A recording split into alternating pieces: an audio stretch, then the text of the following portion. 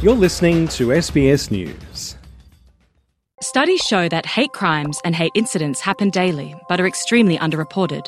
When you report hate that you witness or experience, you become part of a larger movement to remove it from our society.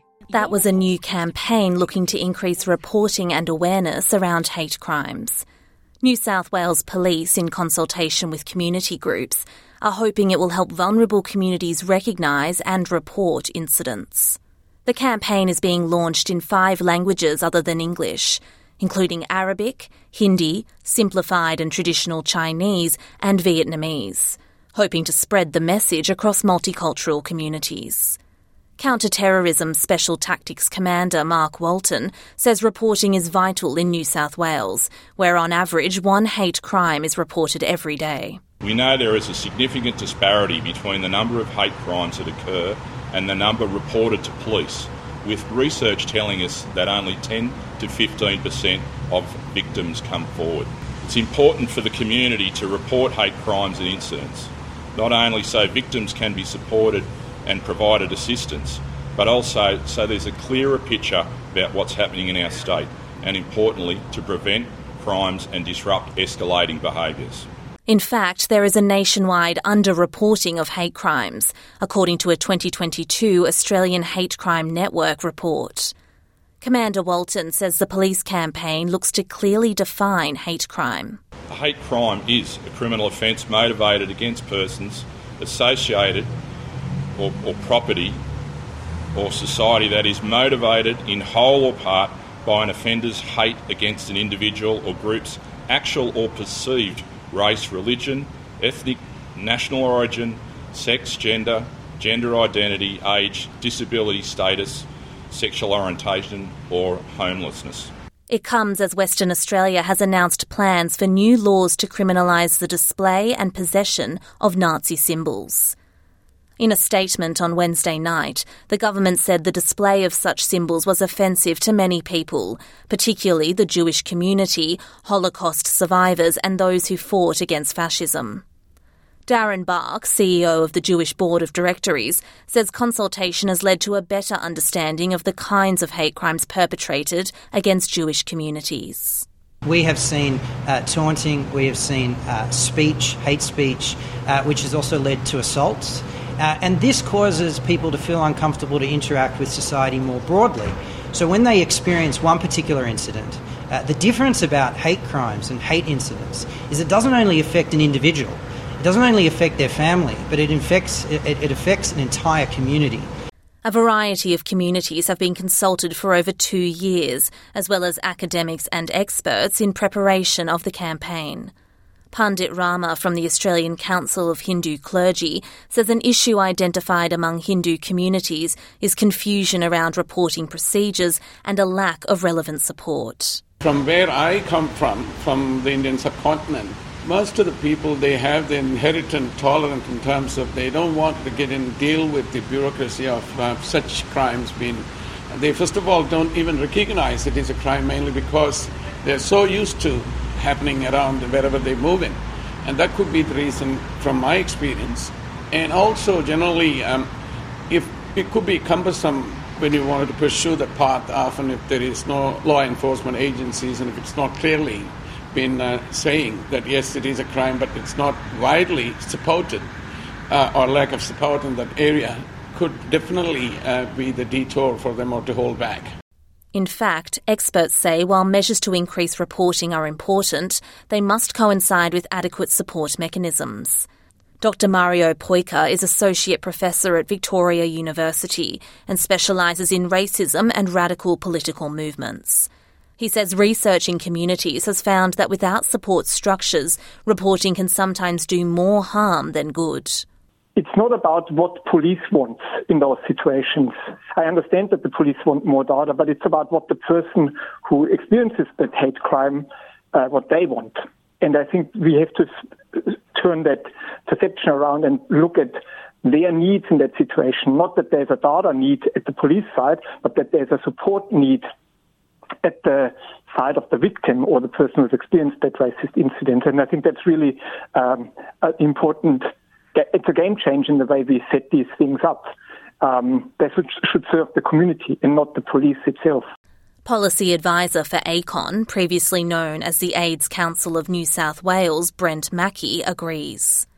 He says many members of the LGBTIQ+ community find reporting to police traumatic and look for greater transparency and communication in the process. There's an enormous history of homophobia in the police, especially in the earlier days, such as 1970s, 1980s, before law reform, before it became legal. So there are a whole lot of people who would have real hesitancy, older people who would have real hesitancy going to the police around these sorts of issues. And even young people today from the LGBT communities, trans people have had very poor experiences with police in more recent times. And building trust with those is about getting the police engaging with those communities and actively trying to build trust with those people. And that's going to take a very long time.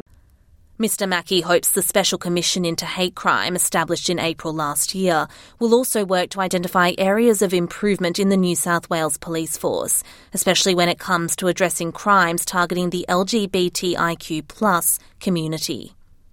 The campaign will also involve a rollout of social media and training packages to better equip New South Wales police staff to deal with this particular crime.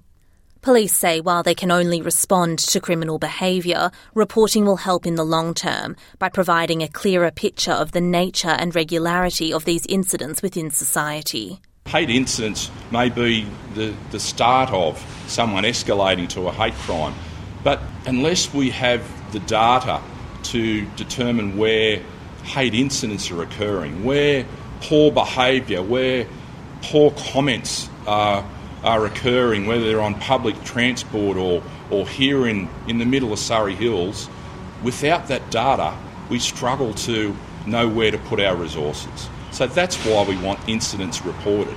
But Dr Poyker says many people who have reported hate crimes describe disappointment with a lack of communication from police once their report is filed. Research has found people are looking for legal avenues or psychological and community support as part of the reporting process, he explains. For people who report, it requires a lot of energy, a lot of bravery sometimes to overcome fear of police, many different things. Psychologically, even to admit that I've been a victim of a hate crime is a psychological barrier that not everyone wants to go through or overcome.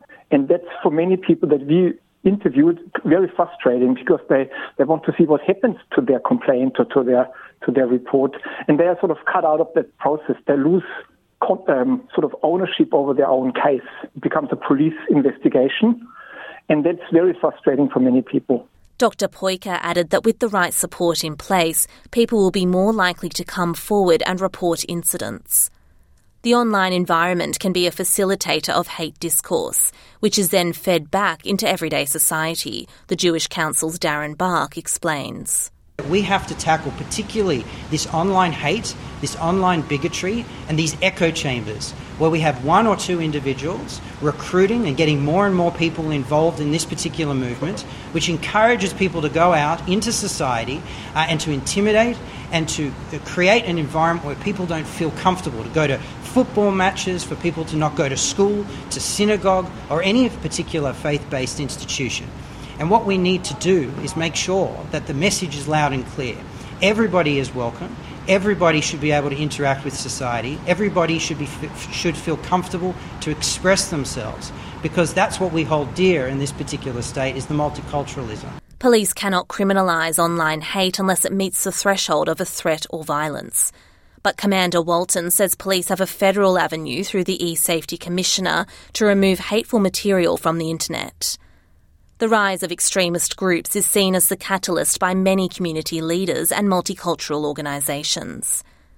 New South Wales Ethnic Communities Chairperson Peter Duckus believes the push of extremist groups into the mainstream has led to the proliferation of hate crime in Australian society.